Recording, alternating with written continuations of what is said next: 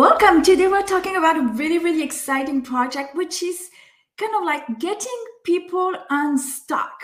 Like if you have this membership idea, if you've had it for like months, even sometimes years, you just haven't made a single move, usually because we don't really have a lot of time to think, or we don't take the time to think about it. And we don't know what is the next step. We don't know how long it's going to take, how much it's going to cost. Is it going to even work, right? So I want to share with you 5 steps that you can take to really start to get clarity, because it's the clarity and the possibility that is going to inspire the action and the momentum, and it's going to turn that into a priority if that's something you want to do, right? But unless you do that, it just stays an idea that can like even take up space in your head. And so you wanted to put it on paper, you want to test the idea and then say it's a yes or it's a no or it's a maybe later, and you shelve it. Okay. But if it keeps getting back in your head, like, should I do this? Should I be doing this? Am I meant to do this? Right. Then this is going to help you get unstuck. All right. So here are the 5 steps. Step number 1, you want to be super clear about your audience. Obviously, we talk about this all the time, but like really being able to, it's not so much about niching. I know I say niche a lot, but it's really about specializing. The more specialized, the more specific your membership is going to be, even better. Like, let me give you an example. If you want to help people with social media, if you have a membership for, like a social media manager, right? To help social media manager grow their business, as social media managers. That's one thing. But if you help people that are social media managers for Facebook, specialized in Facebook or Instagram, that is going to be much more specialized.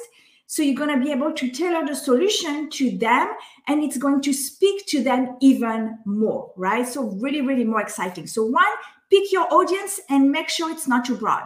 Number 2, identify 1 or more problems that you think they have, right? Because you're going to have to validate this. This is a mistake that a lot of people make, is that they think they know what people want. You might know what they need, but you don't know what they want. And it starts there. All right. So pick 1 or 2 problems that you're going to be able to work on and identify. Okay. Step number 3 is you want to share your plan, because if you keep it to yourself, what is going to happen in a month, 3 months, 6 months from now? You're going to be in the exact same space, right? So if you're not able to get the clarity by yourself, then what do you need to do? You need to go and ask for help, right? So, you can do that in a mastermind. If you have a coach, if you're in a group program, you can do this. But the best people really to ask is your audience, right? So what do you need to do? You need to start sharing your plan with them. So if the goal is to create a membership for your list, for example, start sharing with your list and let them know what you're up to, what you're thinking of doing, what this would look like, what you think would be included, and then include them in the conversation. Like, is that something you'd be interested in? What would you, and if you are, what would you love to see in it? Okay. And as you do this, you start building what I call an interest list. I don't call it a waiting list, because people are not waiting on anything at this point. They're just curious, right? They probably know you and like you already, especially if they're on your list. And they're just curious. You're sharing something. They like you. They like your style. They might have worked with you. They've probably signed up to at least a freebie with you, and they're still here. So they kind of enjoy what you're talking about, right? So it's a perfect opportunity, if they are your list, if you want to create something for them, to start the conversation. So the first step is really this step, in that sharing your plan. The first step of sharing your plan, here we go, is really to identify people that are raising their hand and saying, hey, I'm interested on what you're up to. I'm curious, what is this going to look like? All right. So that's how you're going to start creating a segment of your list that we call the interest list, right? Because when we launch, you don't necessarily want to launch to your whole list. That is not going to give you great data. You might be launching to people that are absolutely not your audience. And if anything, it's going to peep your numbers, right? Do we say peep? Like it's going to not make your numbers that accurate, right? So if it's on your list, start sharing. If it's on social media, if it's your followers, right? People that kind of already know you, but you don't have a list for it yet, share it on social media and then start building that interest list just the same way, right? Reach out to your peers, reach out to people that are in the same circle as you are, right? If you're part of a program, look for potential partners, people that have that audience and that are already successful. And well, don't go in and say, hey, I have this thing. Do you want to help me? But start building relationship, but be very genuine about why you're reaching out to them. Hey, you know, this is what I do. I'm thinking of doing this, and I just wanted to connect with you. And just say why, you know, because we have a similar audience and I just, you know, would love to connect. So, and it just starts there, right? It's just the first step. Like we very often we want to skip steps because we want it like, we haven't done anything for 6 months and then suddenly we want it now, you know? So it's a process, right? So it is building these relationships. And when you do it well, it works amazingly well. All right. So that was step 3. Step 4 is that when they opt in to be on your interest list, so if they're already on your list, they just click a link probably and boom, they're segmented into that interest segment, right? Maybe you also have opt-ins, right? Like for social media, you can just ask them if, you know, if they're interested in your post, you can do video reels, you know, again, use whatever is easy for you to do. Make it easy and fun, right? That's the whole process. People will see it if you're enjoying the process. It's really, really important. They choose you before your program, okay? So if you want them in at the interest level, it's you. It's going to be you and your message and the confidence that you have, you know, in sharing and the why you're doing this and the momentum and the energy that you bring into that, okay? So you can do opt-ins as well. Quizzes work really, really well because they are and they feel like a very customized experience and result that they're getting. So it's in terms of experience and relationship builder, I think it's great. So you could do that. So step number 4 is that when they opt in, you start nurturing them, right? You start bringing the conversations. You could do I know some people do Facebook focus groups, right? So I've been in one before for someone that was thinking of doing a membership, and she just basically was sharing a plan, and just people would just share what their thoughts were, and obviously we were our target, right? So that's why she invited us, and it's just conversational. It's not a sales call. You know, like I haven't even heard if she launched it. So it's really about building relationship and communicating with people and gathering data, right? So you want to be in data gathering mode. All right. The key you can also explain is that you can be very open. You know, I'm trying to build a solution for you guys, and I want it to be to work for you and for me. So that's why I want to involve you in the process. So here we're getting into co-creation, right? And the ownership, the concept of the ownership model, one of these emotional triggers that really get people curious and to loving you more and to take action, okay?